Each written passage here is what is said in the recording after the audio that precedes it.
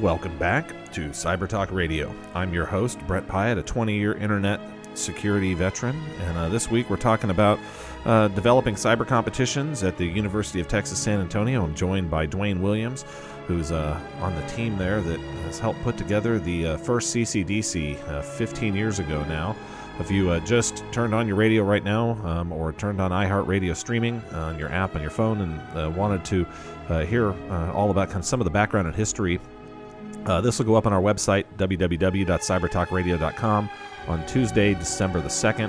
It will also go out to all the podcasting apps all across the internet where you can hear that background. In this half of the program, we're going to kind of deep dive in. If you are thinking about starting a National Collegiate Cyber Defense competition team, or if you have a team at your university and want some insights from someone who's been around for the whole history of the program, and the whole history of the competition, I'm going to ask Dwayne a whole bunch of questions, so hopefully you can continue to increase the level of the difficulty. We're going to turn the dial really up on this over the years, because we do need to keep improving our cybersecurity, and it really is better today than it was 10 years ago, and it's way better than when the first internet boom happened. Many of the things out there that were infecting all of our computers and attacks that were hitting all of our server infrastructure, those things are fixed, but there is still much more to go. And just from a historical timeline perspective, I like to give our folks in the cybersecurity side of the world, like, we need to continually be making things better, but we also shouldn't beat ourselves up too bad. I mean, we're really kind of 50 years all the way back to the beginning of the internet. This year is the 50th anniversary of ARPANET, which was the beginning of the internet. But it's really kind of 20 years with a commercial internet now. So the late 90s, maybe 25 years if you want to go back really to the start. But this is still a pretty new industry where we connect computers together on untrusted networks. Before that, we were connecting computers together pretty much on trusted networks, or we were trusting the other people. And if you go look at safety in other industries, whether it's the airlines or bridge building or building construction or the automobile, I mean, we didn't have seatbelts in cars. Well, I mean, they might have been in the car when I was a kid, but we certainly didn't wear them. I certainly stood up in the back of a pickup truck surfing while driving, probably on a freeway at 70 miles an hour. It doesn't sound super safe, but I'm certain I probably did that. Nowadays, we wouldn't think about those sorts of things. So it's not just cybersecurity that we're getting better, safer, and figuring this stuff out. It's everywhere across the world. And on the seatbelt ones, there's a real interesting piece, and this is kind of with your cybersecurity programs as well. You can think about this. So people didn't start wearing seatbelts in their cars until the audible beep drove them crazy. So we had all these safety billboards to encourage people to wear seatbelts and to buckle up. They even passed laws requiring you to wear a seatbelt or they'll issue you a ticket. It wasn't until the automobile safety folks, they put on the little blinky light. Blinky light still did not. People just ignored the blinking light, or they put a little piece of black tape over the blinking light. And it wasn't until that the seatbelt would just beep, beep, beep, beep, beep over and over until you plug that seatbelt in that people actually started wearing it. So everyone knew it was good for you, but it was just getting those behaviors to change. So the same thing in your cybersecurity programs. If you're rolling it out, you can ask people nicely, you can train them, but frankly, until it's where either more annoying for them to not follow the security practices than it is to follow them, they're probably not going to follow them. So just things to think about as you're trying to roll out and drive behavior change. I wish there was a better way than being annoying, but that's proven out to be, especially on the safety and security side of things, the most effective way to get people to do that is by making it annoying. So with that, Dwayne, we'll get back into talking about cybersecurity here. So you'd mentioned in this cyber defense competition, I heard the word Solaris, I heard Linux, I heard networking. So what are kind of the all the different types of technology that a cyber defense competition team is expected to have some skills in? So there's a lot of different technologies, and it does vary year to year because we have to keep the challenge new for the students.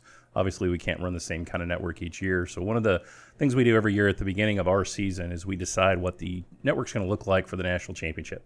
and we try to model a real industry, and we try to go find the technologies that are used in that industry. We've done an electrical utility company. We did a prison system. We've done an online pharmacy. Been a lot of different scenarios that we've done. But as we look at those industries, we try to take a look at what applications and operating systems they're using. Is that primarily a Linux system that you're going to see, a Windows system? What kind of user desktops do they have? What sort of applications? Are there certain technologies that are absolutely core and critical to that? And our challenge has always been to find those that fit into the environment that we can actually get a hold of. The prison system, for example, was really tough. But there is an open source prison management system out there. Interesting. And we actually grabbed that one. We use that, built prisoner records and things along those lines. So you'll see within the environment every year, you'll see different flavors of Windows. You'll see different flavors of Linux. You'll see Solaris x86, for example, of course, FreeBSD, NetBSD, et cetera. And then networking technologies.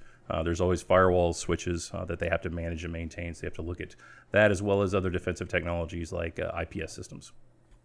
And I'm sure Wi-Fi is sneaking into this thing now, or not quite yet. Yeah, not quite yet. We had Wi-Fi, a couple of scenarios that we use it for. The difficulty with Wi-Fi is because the key component for us is it's a competition. I've got to keep that playing field as level as possible, which means I got to keep other people out.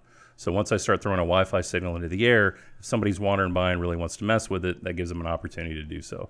Interesting. The networks that we're building are really wide open and difficult to lock down and secure. So if we threw a Wi-Fi access point into each team's network, there's a real risk that somebody outside the event could get in and cause havoc, and that's what we've got to try to avoid. So I want to build a level playing field because we are determining who that national champion is going to be. And the prestige that goes with that title is pretty significant at this point now. They get recruited very, very heavily. So our goal is to really only employ technologies that I can manage, maintain within our little closed loop network. Yeah. And so as you say, like we'll talk about the prison system here. So this is one that's been in the past.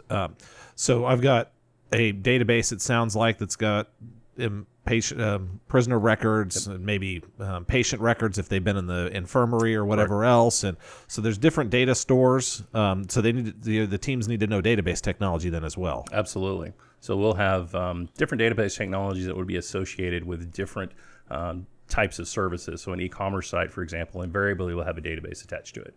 Any kind of HR system will have personnel records attached to it. Medical systems will have medical data attached to it. So that's one of the components you will always see is just as you would in a real business, you're going to have a back-end database somewhere, usually more than one. Yeah. And so each year, so you said the season runs from February and through till April. When do the teams find out what types of technology will be in the scenario? Do you guys publish it out right at the end of the season or right at the very start, or how does that all work? Yes, that's a great question. It does depend on the level. Usually in the qualifiers, they'll get a little bit of a heads up, usually a couple of weeks or so ahead of time. They'll get a packet that tells them what the network's going to look like for their qualifying event. Each of the qualifying events has a different network. Each of the regionals has a different network, and the national championship's different. So there's a lot of work that goes into building the different challenges. But the students usually get a couple of weeks at least, usually maybe even up to a month on the qualifier level. Regionals, it's usually a couple of weeks. The national championship, they find out the morning they walk in the door. Wow. So when they walk in the door and register for that first day of the national championship, I hand them a team packet that has what they're going to face in the room, if you will. And they've got about an hour to familiarize themselves with it before we let them in the room and let them start poking at stuff. So there's a reason we do that, and it's to make it the challenge harder. I don't want students coming in and preparing for specific technologies. I want them to learn the basics and be able to adapt to any challenge that I present to them. So we do that on purpose, simply to make it harder for them. Yeah, so I could end up walking in and having an AIX system or absolutely a VAX VMS, depending. If we're going back in healthcare, I'll bet there's healthcare records still stored in VAX systems all over the place. And some of those, it might even be difficult to Google. Like if you were going to try to figure out, like if you didn't have any experience with some tech system to even find user manuals or the rest of this stuff, you could, if you have general Unix skills, you can mess around on a VAX to a certain extent, but not that well. So as I think through some of these things, it's kind of interesting, but it's also the real life scenario. I mean, absolutely. If you're working in the technology department for a healthcare provider, like there's that VAX system that sits over in the corner that no one looks at. They try not to touch it too much, but in the event that a red team starts going after it, someone's going to have to figure out how to defend the darn thing. Absolutely. And you hear stories throughout the tech industry. The Novell system that was walled up inside of a closet that had been closed off forever. But It's interesting. We have discussions with students every year. They'll come up and say, well, nobody runs Windows 7 anymore. Nobody does this. Nobody does that. And I say, well, in your vast industry experience, tell me, have you never seen that? And I say, yeah, I went to my doctor's office last week, and they're running Windows 7. So it's out there. That's one of the reasons we pull those older technologies in to let the students know that when you get out into the quote-unquote real world, you're not just going to see the latest and greatest of everything. You're going to get some older systems. You're going to get some legacy gear. Oh, for sure. I mean, in my professional side of things, we do cybersecurity for small business, and we have customers still that are running Windows 95 and Windows 98 on some computers. And I mean, for a lot of the technology we put out now, I can't even get stuff to build and compile on those. So we give them some guidelines on how to do things, and then if their web browser works well enough, they can access some of our technology through a web browser there. But it's even hard to get a web stack on some of those. I mean, we go back to realizing that TCP/IP barely shipped with Windows 95. There were even third-party TCP/IP libraries that you could install on Windows 95 to get a better, more compatible TCP/IP stack back in the day. So, I mean, the default network protocol in that was NetBEUI and NetBIOS. Yeah, and so we've evolved quite a bit, but all those things are still out there, and they're still running all over the place.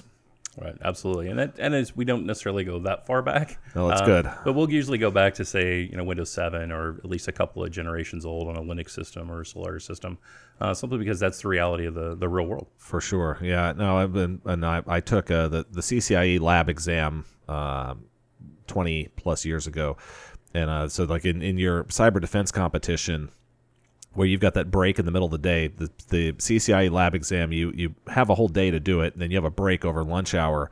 And I made it to the lunch hour break, and I had a big smile on my face, and I was super relaxed, and everyone's like, well, what's wrong with you? And I was like, well, I've worked through everything I know how to do, and I had 68 points. You needed 80 or 85 or something to pass, and I knew there was no way I didn't know enough to get the next one. So like by lunch, I was done with my exam. Like I was not passing the lab, and so I had a relaxed smile on my face there. But I mean, I think it sounds kind of very similar with the CCDC, and I didn't study correctly for some of the stuff. I was assuming this is a tech that you probably don't use, but a DLSW. So this was the way you could emulate IBM 3270 terminals over a TCP/IP network.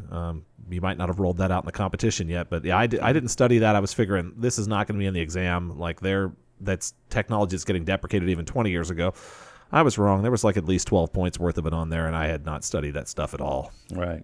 And we'll have a couple of challenges every year that the students would not anticipate, and that's, again, by design. But the vast majority of the network, there's something they'll be able to do with it. Yeah. So, for example, the modern Windows operating systems, let's say from 2003 up on the server side, if you know how to get your way around 2008, you could get through 2016, you could get through 2012 R2. And so the students certainly, we always try to get them to focus on the basics. If you understand what to do, don't necessarily learn the exact syntax for a particular platform, but understand how access lists work, for example. If I understand the concept behind an access list, how a firewall filters traffic, I can learn the syntax on almost any platform as long as I really understand that core concept. And that's the goal there, is if you understand the core concepts coming in, you got access to Google, you can look up a lot of stuff. If we have a vendor technology like Palo Alto inside the environment, they typically provide the user's manual and on-site subject matter experts that'll help the kids out. But that's the goal, is to get those basic concepts down. If you know those solid, you're going to do better. Yeah. So teams kind of train for fundamentals. Have you had in any of the competitions where one of the teams just, they go through whatever day one and they realize, like I did my lab exam, like that we just had not studied, we weren't ready, the red team has owned us, and like we throw the towel in effectively in the match? Well, every year I have conversations with students at the end of day one. They're like, we're done. We just got clobbered. Yeah. I'm like, yeah, that's okay. Pick your head up. Here's what you're going to look at day two. Just focus on getting one service up. Even if you feel like you can't do anything else, focus on that one service. Once you've got it, move on to the second one. So quit trying to do every single thing at every point in time. Learn how to tackle each of these individually. And so we've never had a team walk out in the national championship. We've always been able to rein them back in and say, look, no matter how bad it looks, you got to realize everybody feels this way. Yeah. Everybody feels like they just got their clock cleaned. So focus on what you can do. Focus on what you can fix. Don't sweat the other stuff so much. But don't let the tasks overwhelm you. So, from a tools perspective available to me as a participant in the competition, am I able to run packet captures on the network and observe what the red team is doing and try to send someone off to analyze that? Yeah, absolutely. So within the student's network itself, once it basically reaches their perimeter, they've got access to do anything in there. So we provide them with things like network taps. They've got systems they can configure as sniffers, IDS, IPS. They're responsible for any actions they take. So if they configure an IPS that's super aggressive and they start blocking traffic coming in or going out, they might break the scoring system. They might lose some points there, but that's their prerogative. So they're absolutely able to download things and use things like Wireshark to look at packet captures. If they want to set up a snort box to do their own IDS or IPS, they're absolutely free to do that. We also have some really generous vendors at Lonas Technologies. They want the students to see their technology, to play with it, to use it under these circumstances, to see how effective it is. Yeah. So you have vendors like Palo Alto and FireEye, Raytheon that does ForcePoint, a couple others. They bring those technologies to the event. They want the students to work with them. Yeah, well, and the students want to work with them because this is back to the real world skills here again. Absolutely.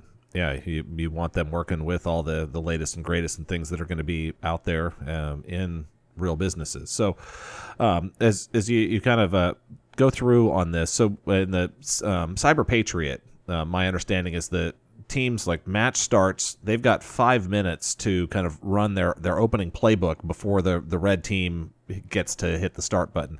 Do you guys give the blue team a 5-minute head start in CCDC? It depends the level. So usually the qualifiers, there might be a little bit of a head start in terms of the teams. Regionals, kind of the same way. But in most cases now, and in the national championship, you've never gotten a head start. You basically walk into the network at the same time that the red team does. The red team has no advanced knowledge, so they get a list of ranges of IP addresses that the targets are on, and that's all they get. So they've got to do recon and everything else before they can do any real attacks. But the students, when they walk in, it's live. They've inherited a live system. It's fully functional. It's up. It's working. It would score perfectly if nobody else touched it through the rest of the competition. That never happens, of course. Yeah, that's not the internet. That's not the internet. But when they walk in, it's a fully functional system. We also give them recovery and restore points. So you can come back and say, I've completely destroyed my DNS server. I'm going to roll back to my last known good backup and throw it back up and see where we can go from there. Yeah. And then so for competitors in there, so I'm a network security and computer security guy. So say you gave me a DNS server that was running some piece of DNS software that I hated. Am I allowed to export my zone files and stand up a new DNS server serving the same thing, providing the requests out to the scoring system, but I could switch the whole tech stack out? Yeah, it depends on the scenario. Sometimes we do allow that. It'll be part of the game rules. We'll tell you which stacks you could switch out, or if you could migrate from, say, IIS to Apache or vice versa. So sometimes we do allow that. Sometimes we dictate it. One of the most enjoyable competitions we had from our perspective was we required the students to go through a reorganization where they were purchased. And so they did a name change and they migrated their DNS from a Microsoft solution to a Bind solution off of a Linux box. And there were some teams that didn't get up for the entire first day. They didn't understand what it would take to migrate things and to change things throughout. So yeah, we do that on occasion. Sometimes if the student's requesting something that I know will break part of the competition later, we'll have to not allow that. But they're certainly allowed to upgrade it within a version stack. They're certainly allowed to patch it or try to secure it as best they can. And then on the Linux side of stuff, do you allow custom kernels to get compiled? Can they go all the way down and put in a kernel that's got some better memory handling or other things in there if they want to go that way and reboot their boxes? Absolutely. If they've got the expertise to do it and the time, they're welcome to do it. I can't say that I've seen that actually happen in 15 years because there's so much other stuff going on. You don't have time to wait for that kernel to compile on the system that we gave you and then implement it. But we have had teams that come in, they'll write scripts on the fly. They'll write systems that they bring into the competition from this, inside the room. They're building their own. One year we asked him to set up a chat utility, and some kid decided he would write his own chat utility in Java, did it within 3 hours inside the room, and it worked. It wasn't pretty, but it worked. So. Yeah. So that's an interesting one. Are the teams allowed to bring in any a 10K text file, or is there something that they're allowed to bring into the systems when they sit down at the competition? What are they allowed to go with at the start there? Yeah, so obviously being an electronic competition, we have to be real careful about what's allowed and what's not. So within the room, you can bring in any printed material you want. And I usually make the offer if you have a large series of ebooks or PDFs that you want to bring into the environment, you send them to me and I'll host them inside the environment so you can have access to them. We don't have to kill a bunch of trees printing things out. As far as other types of software, it has to be open source or freeware or trialware that's available to any team. Any team has to have the same kind of access to it. So if you wrote a series of scripts that you made available to the internet on GitHub and it was out for 6 months, you'd still be able to use it in the event. Interesting. But we don't allow them to bring in a USB key full of super secret special tools. All internet traffic going in and out of certainly the national championship is filtered by proxy. So I watch what's coming in and what's going out just to make sure that there's it's as level as playing field as possible. That's the entire goal. Yeah. So if I publish some scripts up on GitHub, do you provide a list to all the other competitors? Here's the things that people have published up, or if it's just on GitHub for 6 months, it's good? Nope. If it's just on GitHub for 6 months, it's good. So that's interesting. So the other teams have to do some recon Absolutely. and crawling ahead of competition to find out who's putting stuff up and where to see what's available to them. I like it. Absolutely. It's and they simulating the real world again. Yep, absolutely. Yeah. So now that these teams are prepared, and they're going to follow all the tips you've just shared with them, for the ones that are reaching nationals and things that are going, how has this impacted the lives of some of those students? So it's had a tremendous impact on the lives of some of these students. We've seen a lot of success stories. We've had students come out of the national championship, go to a company at a great job offer, and then bypass 6 months of training and get put in charge of an active incident because they're that good. We had to implement a rule within the national championship that companies couldn't attempt to hire students during the actual competition hours. We had a situation where a student got cornered in the break room by two companies, and they were throwing competing job offers at him. And the student's like, I got to get back to my team. I just came to get a soda. Yeah. So the impact has been just phenomenal. We have a really great return rate of students that used to compete, but now come to support the event, both at a local or national level. So several of our Red Team members are former students. They've gone on to great careers at a lot of different organizations. Some of them are security tool authors. Some of them are book authors. You've seen a lot of return on that, and the success has been tremendous. Yeah. So in some of the other collegiate sports, you've got Alabama's been doing pretty good at football recently. You've got Duke kind of historically at basketball. Is there anyone that is out there on the National Collegiate Cyber Defense Competition that is built a kind of one of those dynasty level programs? Yeah, there's actually a couple that we look at. And so there's a few that you're going to see come to the national championship almost every year out of the region. Rochester Institute of Technology is one. University of Central Florida has a really strong program. They won the national championship 3 times in a row. They're very, very strong. The University of Virginia is actually building a really good team right now. And it's interesting that the cyber competition sports do follow the actual sports, the NCAA type sports, is you have great programs, but it really does come down to the students you've got competing. Yeah. So you'll see those teams that, 3, 4, 5 years, I'll see those same students come back, and those students are just top notch. And then as they move on, the program stays strong, but they just don't quite have the same team that they did 2, 3, 4 years ago. So we're seeing that kind of thing happen across the country. Yeah, I know. I've had on some folks from different universities that have actually started putting scouting and recruiting teams together. They go look at the National Cyber Patriot level competition in high school, and they're working to get those kids to apply to their universities and figuring out, is there a way they can guide them into some academic scholarship, because it's still not available really for the sports style scholarships at this point. But NCAA out there, boys and girls can both play cyber defense. Boys and girls cannot both play football. So right. Let's get out there and offer scholarships in sports that are very gender balanced, which this one is. Absolutely. Yeah. So where does this go from here? I mean, do you guys have goals as a program? What does success look like over the next 15 years? I'd like to keep growing the participation, obviously. There's a number of schools that we haven't reached within the United States that we'd love to get to. The next step for us is international. There's a lot of legal and technical issues involved with running competitions like this overseas.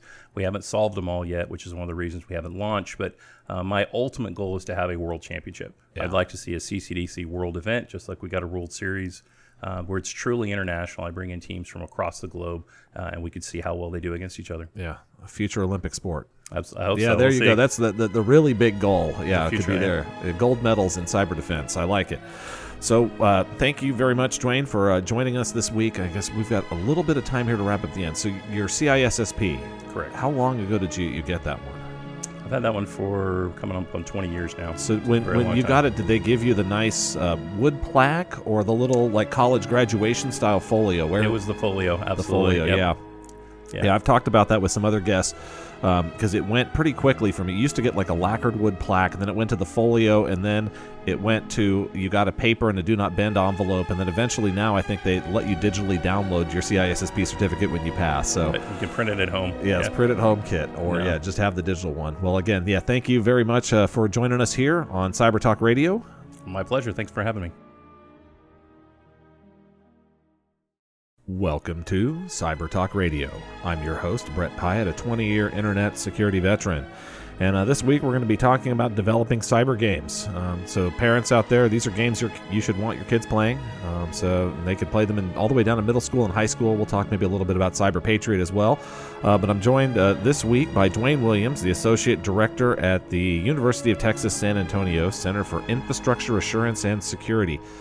You academic folks have the longest titles. We do. Yes. Yeah, absolutely. So thank you for joining us today, Dwayne. Not at all. Thanks for having me, Brett. Yeah. So games, and we'll dive in a little bit and give folks a tease on this, but I want to say the first e-sport in college was the National Collegiate Cyber Defense Competition. So you think, or was somebody else out there with a competitive esports league between the universities before the CCDC? There really wasn't anything like an esports league before CCDC came along. So we're coming into our 15th season, the National Collegiate Cyber Defense Competition. So if you look at the landscape 15 years ago, there were a lot of competitions, but they were point-in-time type events. You'd have one event that have a few schools on the East Coast or West Coast, or you have some larger capture the flag type competitions, but nobody had really gone after the college market and said, I want to build a program and a competition where schools can compare their own information assurance and cybersecurity programs against each other. So really, CCDC was the first one we saw like that. Yeah, so NCAA out there. So let's figure out how to make this a officially sanctioned NCAA sport, and so the school can offer scholarships and all the rest of those fun things to CCDC competitors. They probably get academic scholarships sometimes today, but there's no sports scholarship for it yet. So this is the host. This is not the opinion of UTSA or anybody else here, but I would love to see universities able to offer scholarships for this and have it really treated like an athletic competition. I'd love to go to ESPN and on a little drop-down menu, instead of NCAA-F, we could see NCAA-C, and I could see my cybersecurity competition there and teams being ranked, because if you look out there and listeners at the landscape of the world, there's a few thousand jobs in the NFL. There's a million jobs and maybe more than a million in cybersecurity if you really think about all of the risk management and everything else tied to all technology systems. So we should be encouraging more kids to play cyber games and learn cybersecurity skills. Football's great for the team building and teamwork, but you're not likely to get a career in football.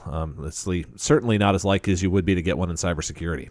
Yeah, right now, cybersecurity is a zero unemployment field. Yeah. If you want a job in cybersecurity, there are people that will knock down your door to try to hire you. And we've had that same vision. We'd love to get on ESPN. I mean, they cover a spelling bee. Why couldn't you put CCDC on the ESPN 8, the Ocho? Yeah. I'd love to see it. I love it. Okay, so there's one of this. So we're going to talk a bunch more about this, but I want to go back to a little bit of your background. This is one we like to share with all of our listeners, is how the heck did you find your way into cybersecurity? So you were born, came out, and then right out of the womb immediately decided to become a cybersecurity professional? Yeah, absolutely not. I actually grew up overseas a little bit. My dad worked for Phillips Petroleum Company, so I went to high school in Stavanger, Norway, of all places. Ended up going to Baylor University because it was the university my older brother was going to. But while I was there, I initially started majoring in psychology. I decided this is not for me. There's a lot of stuff there that I didn't really connect with. I went into the computer science department and said, this is my home. My sophomore year, I got into the ROTC program there. Continued on with a computer science degree, started getting more and more interested in programming and security. When I entered the Air Force, my first job was programming, but my second was information assurance. So I was chief of the computer security department, or computer engineering, for countermeasures for the 609th Information Warfare Squadron. That's really how it got started. Was that experience in the Air Force, dealing with live systems, dealing with live attacks. I took that, went into a commercial consulting background, did that for a number of years, met Dr. Greg White, who's our center director out at UTSA, and then went out to a research position there about 17 years ago. Yeah. And so what made you make the leap from industry to academia? The thing that really drove me to make that leap between industry and academia was timing. It was the right time. SecureLogix was the company I was working for at the time, which is still here in San Antonio. was really revamping their consulting department. And they said, hey, we love what you guys are doing, but we're getting away from network security. We're a telecommunications security company. We want you guys to become more sales engineers. About that same time, Dr. White was helping the center start up, and he said, we need researchers. We need people that have real operational experience, not just academics. If you're interested, we've got some job openings. I took a look at what they had, said, hey, this looks like it's going to be a lot of fun. Okay, so you joined UTSA 17 years ago, and then 15 years ago the CCDC started. So how did that come about? I guess in your first couple of years there. Yeah, so the first couple of years we actually weren't doing competitions at all. We were doing a lot of work with the Secret Service. We were doing a lot of work with states and communities. In 2004, another group got an NSF grant. And the whole point of that grant was to bring academics together to see, would it be possible to create something that would let colleges and universities compare their information assurance and cybersecurity programs against each other? Is there some way we could do some sort of competition? Now, academics are really good at a lot of things, but they tend to want to do committees. So they got together, started talking, started forming committees. Our boss was there, Dr. Greg White, and said, hang on a minute. If we do committees, there's not going to be anything that will happen in 5 years. Let's go ahead and do something. So he pulled a couple of schools together, all from Texas, and said, if we build something, will you guys come? Will you help us build it? Will we just see if this is possible? They said yes. He came back, started putting it together. He put a master's student on it. We took a look at it, said, it's not quite going to be where we need it to be. So he tossed the tasking to us, and that's where we came up with the concept for the Collegiate Cyber Defense Competition. And so then that rolled out in the first year. How many schools participated? So we had 5. The very first CCDC event ever was held at the 1604 campus of UTSA back in 2005. We had 5 schools from Texas that competed, and from then it's grown from there. So we had 308 schools compete in last year's event. That's pretty awesome. Yeah, it's some great growth. And for frequent listeners of the program, we've had a number of students and other folks involved in Cyber Patriot which is the high school and now middle school level of the Collegiate Cyber Defense Competition. So similar format at the CCDC, and Dwayne and I will talk some more about kind of how that works, how competition goes here as the program evolves. But if you have a middle schooler or a high school student that is interested in this type of stuff, they can start playing Cyber Patriot in middle school and high school. And if your schools do not have one and you are in our 1200 WA listening area, please reach out to the Cyber Texas Foundation. They will help your school get one set up and going.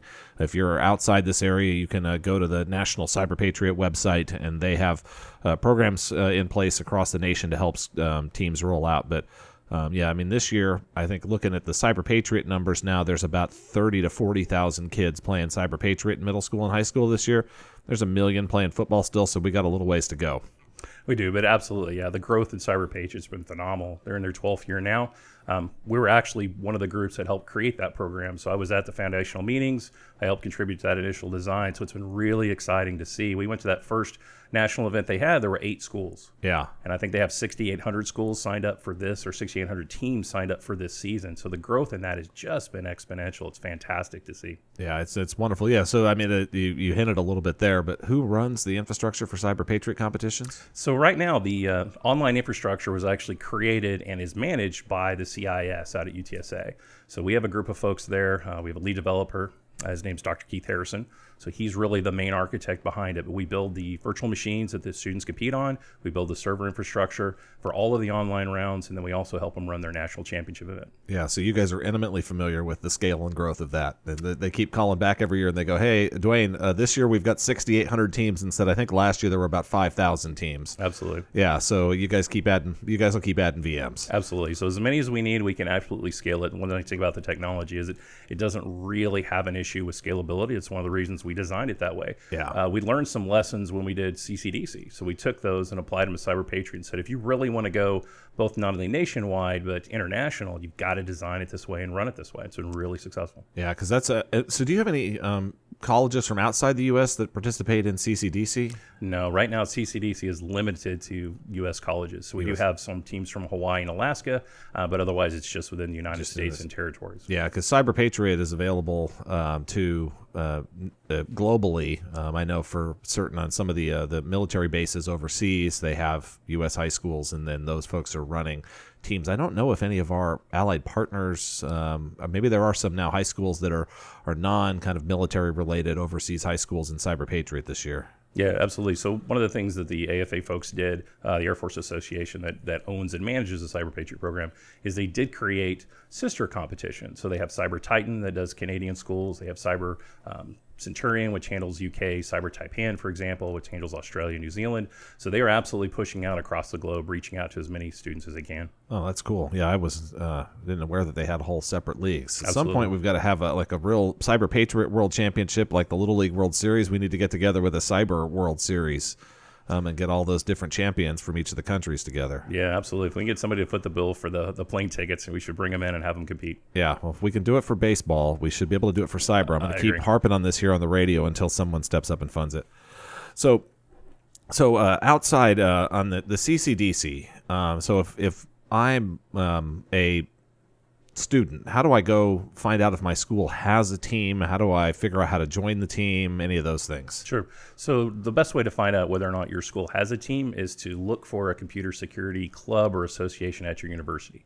Most of the time, that's where those teams are formed, where they practice, where they build JV and varsity type players. So that's the best place to look. If you don't have one, go to your computer science faculty, go to your information assurance faculty in the business school, for example, and ask them, do I have one? If you don't get any answers from any of them, you can always email us. You go to nccdc.org, check the contact page. My information's on there. Kevin Archer, who's our technical director, his information's on there. Reach out to us. We'll help you figure out whether or not you have a team. If you don't, you can always start one. Now, CCDC is limited in that every school can only have one team. So it's just like NCAA football. You got one school, one team. You're listening to 1200 WAI. This is Cyber Talk Radio, and we're discussing the National Collegiate Cyber Defense Competition and cyber sports at the university level here. I'm joined by Dwayne Williams from the Center for Infrastructure Assurance and Security at the University of Texas San Antonio. They started this competition about 15 years ago. If you just turned your radio on right now and wanted to hear our intro and opener, this will go up on our website at www.cybertalkradio.com on Tuesday, December 3rd. It'll be up there with all of our past episodes, and Dwayne's mentioned Dr. White a couple of times. We've had him on the program as well. We've also had Dr. Nicole Beebe on from the University of Texas San Antonio, so you can listen to that via any of the podcasting services out there. If you don't want to look at our website, if you have a favorite podcasting service you use, all of the Cyber Talk Radio episodes should be there. If you find a podcasting service that does not list our program or doesn't have correct show titles or guest definitions or descriptions, reach out to us on Facebook or Twitter at Cyber Talk Radio. Let us know. We will fix that, and we will get you a Cyber Talk Radio t-shirt. There are two ways to get a t-shirt. One is to be on the program. Two is to find a podcast service where our content is not out there cleanly. And the podcasting stuff across the internet, you would think it was simple, easy, and clean. We're pretty decent technologists here, and I'm going to tell you it's a lot of messy plumbing. So, Dwayne, we were just talking a little bit about how to find out if my university has one. So you said there are over 300 teams now in the Collegiate Cyber Defense Competition this last year? That's correct. Yeah, we had 308 universities, so 308 teams. Yeah. And so if I feel like there's more than 5,000 universities. Or is this open to 4-year schools, 2-year schools? Yeah, anybody? It's open to 2- and 4-year accredited institutions. So Okay. if you're a degree granting institution, you're eligible to play. Okay. So there are a lot of colleges and universities that we're still reaching out to. Yeah. The issue there is it takes a lot of time and energy to field a team, to have a team practice, to have them come to competitions, even the virtual ones.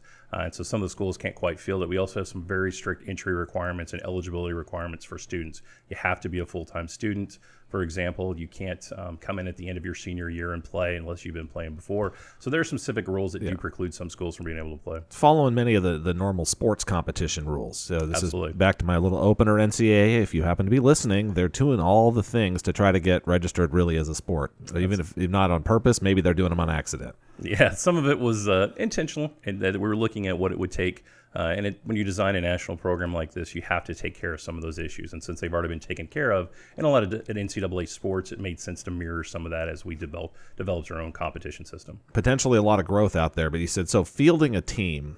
So when is the actual in season for the Collegiate Cyber Defense Competition? Right. So the season itself actually isn't very long. You have a lot of qualifying events that will happen in the February timeframe. Usually those are virtualized as you narrow the field down into the regional events.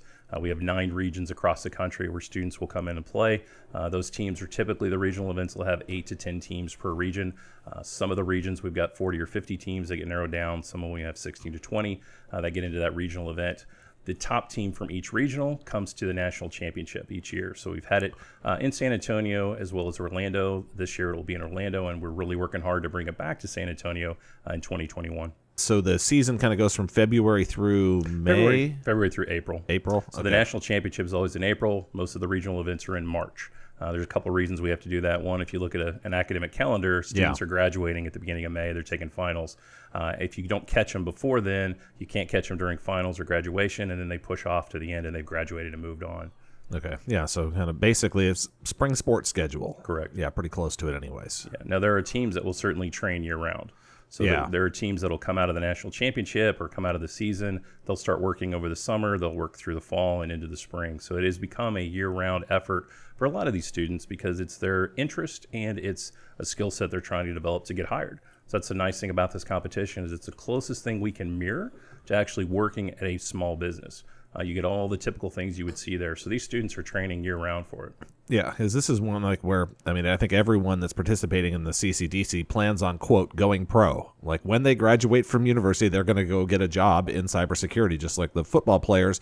A lot of them dream about going pro, but if you're at a Division II school, you're probably not going to end up in the NFL. But even if you're at a Division II college, if you're anyone that's on a CCDC team and you're working hard at this throughout university, chances are there's a good job out there for you at the end of this. Absolutely, yeah. If you come through CCDC, that's one of the things that we've been really pleasantly surprised to see. I've had headhunters and recruiters come to me and say, hey, as far as our corporate entities are concerned, if they see CCDC on a student's resume, they'll get bumped up into the interview list automatically. So they understand the value, the exercise that the students put in, the skill sets that they're developing, not only technical skills, but soft skills. So the soft skills that the students develop are things like teamwork, communication, time management. All of those are absolutely critical. You can't just be a technical genius and do well at the competition. You have to be able to do all of those things together as a team in order to do well. Yeah. So for the team on the competition, how many players play in a match? So we have 8 players. And you can have up to 12 on your roster, so we give them a chance to substitute. They can't substitute during an event, but between events. So they know, for example, if they go from qualifiers to regionals to nationals, if they have to swap a member in, they can, but they have to declare their team of 12 at the beginning of the season. And then at any given CCDC event, you can have up to 8 players on the field, if you will, at any given time. Okay. And so do those players have positions like another sport? Yeah, actually, we've seen teams really do specialize in terms of having positions assigned. So there is a team captain. There's always a team captain that does most of the communication with competition organizers, handle things like protests and scoring disputes and that sort of nature. But within the teams will self-organize. So you'll see them assign positions like this is our Windows girl, and this is our firewall guy, and this is our Linux girl, and this person handles any Solaris boxes we might see. So the students will absolutely organize into specific missions. Now, as far as the competition goes, we don't require them to do that. That's a self-organization thing. So organically, they've grown that ability to try to figure out what people's skills and strengths are and put them in the right positions. Okay, so you mentioned a few technologies, and I think after the break here, we can dive a little bit more and give folks a guide. If you wanted to get a cyber team up and going, what skills and technologies should they learn? What sort of things should they be studying? What things should the university have programs to teach? Because it's certainly easier for students, if they're learning the cybersecurity and cyber defense and they want to be in the competition, to have actual academic classes about this and not make it just a club. So listeners, we'll be going into a bottom of the hour break for news, traffic, and weather update here in just a few more minutes, and then Dwayne and I can kind of deep dive in that second half of the program into what is really putting together a training schedule look like and some of your recommendations for those teams out there. So, as you said, you mentioned, I guess we've got a few different technologies you talked about there. For the universities that are participating in it now, how did they find out about the program? What have you heard on kind of how it's grown from 5 schools up to 300?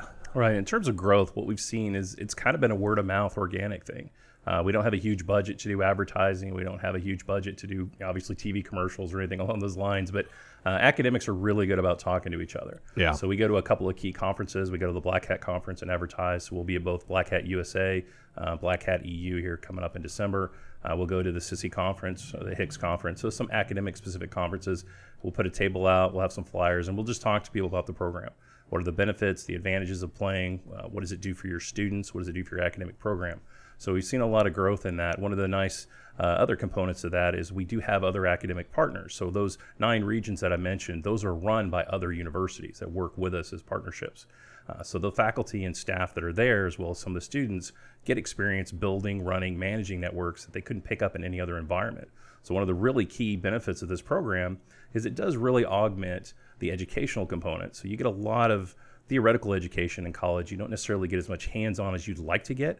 That's what CCDC provides, is that opportunity to get true hands-on experience with the exact same technologies and capabilities you're going to see when you exit college and go into the workforce. Yeah. So from a match, so Cyber Patriot, I guess the matches are 6 hours long, I believe.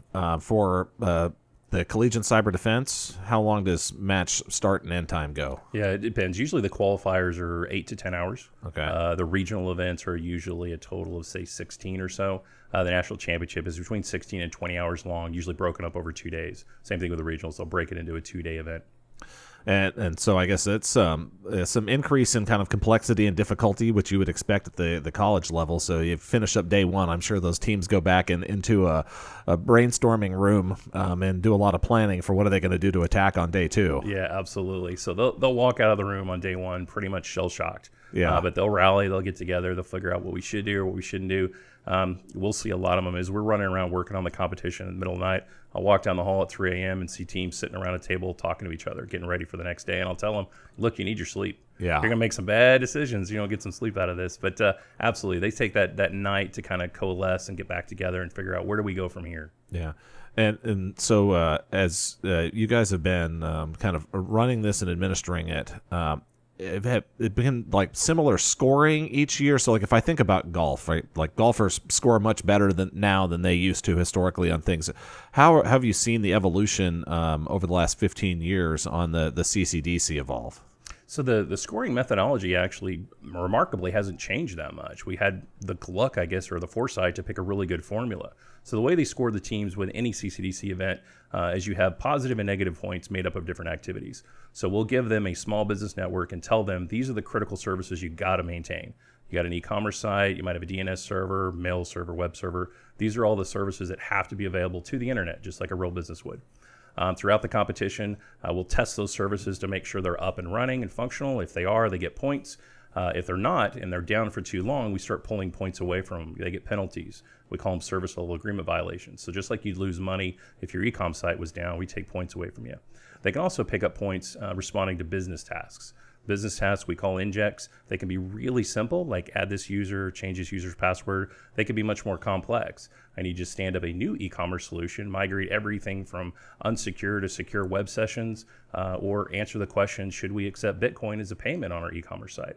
So those are positive points they can gain. The other section they can get is by responding to what we call our orange team. So that's a group of humans that simulates the user and remote user activity that a company's going to see. So they're making phone calls, my website's down, I can't get this product, et cetera.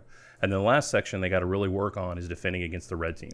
The red team is a team of professionals that simulates that hacker threat across the internet.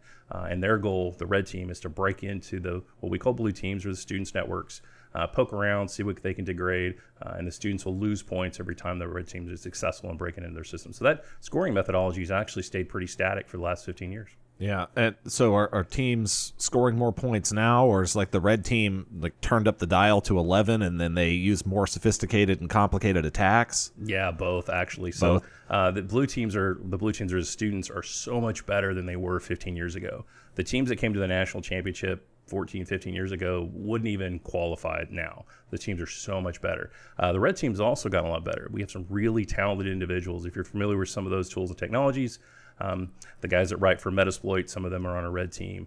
The guy that wrote Armitage works for Cobalt, created Cobalt Strike, works for on our red team. So they do crazy stuff. Like they developed their own network driver last year that they put on student systems that had a completely built-in command and control system and backdoor at the low level, below the root level, below kernel level. So the red team absolutely dials it up from year to year, but so do the students.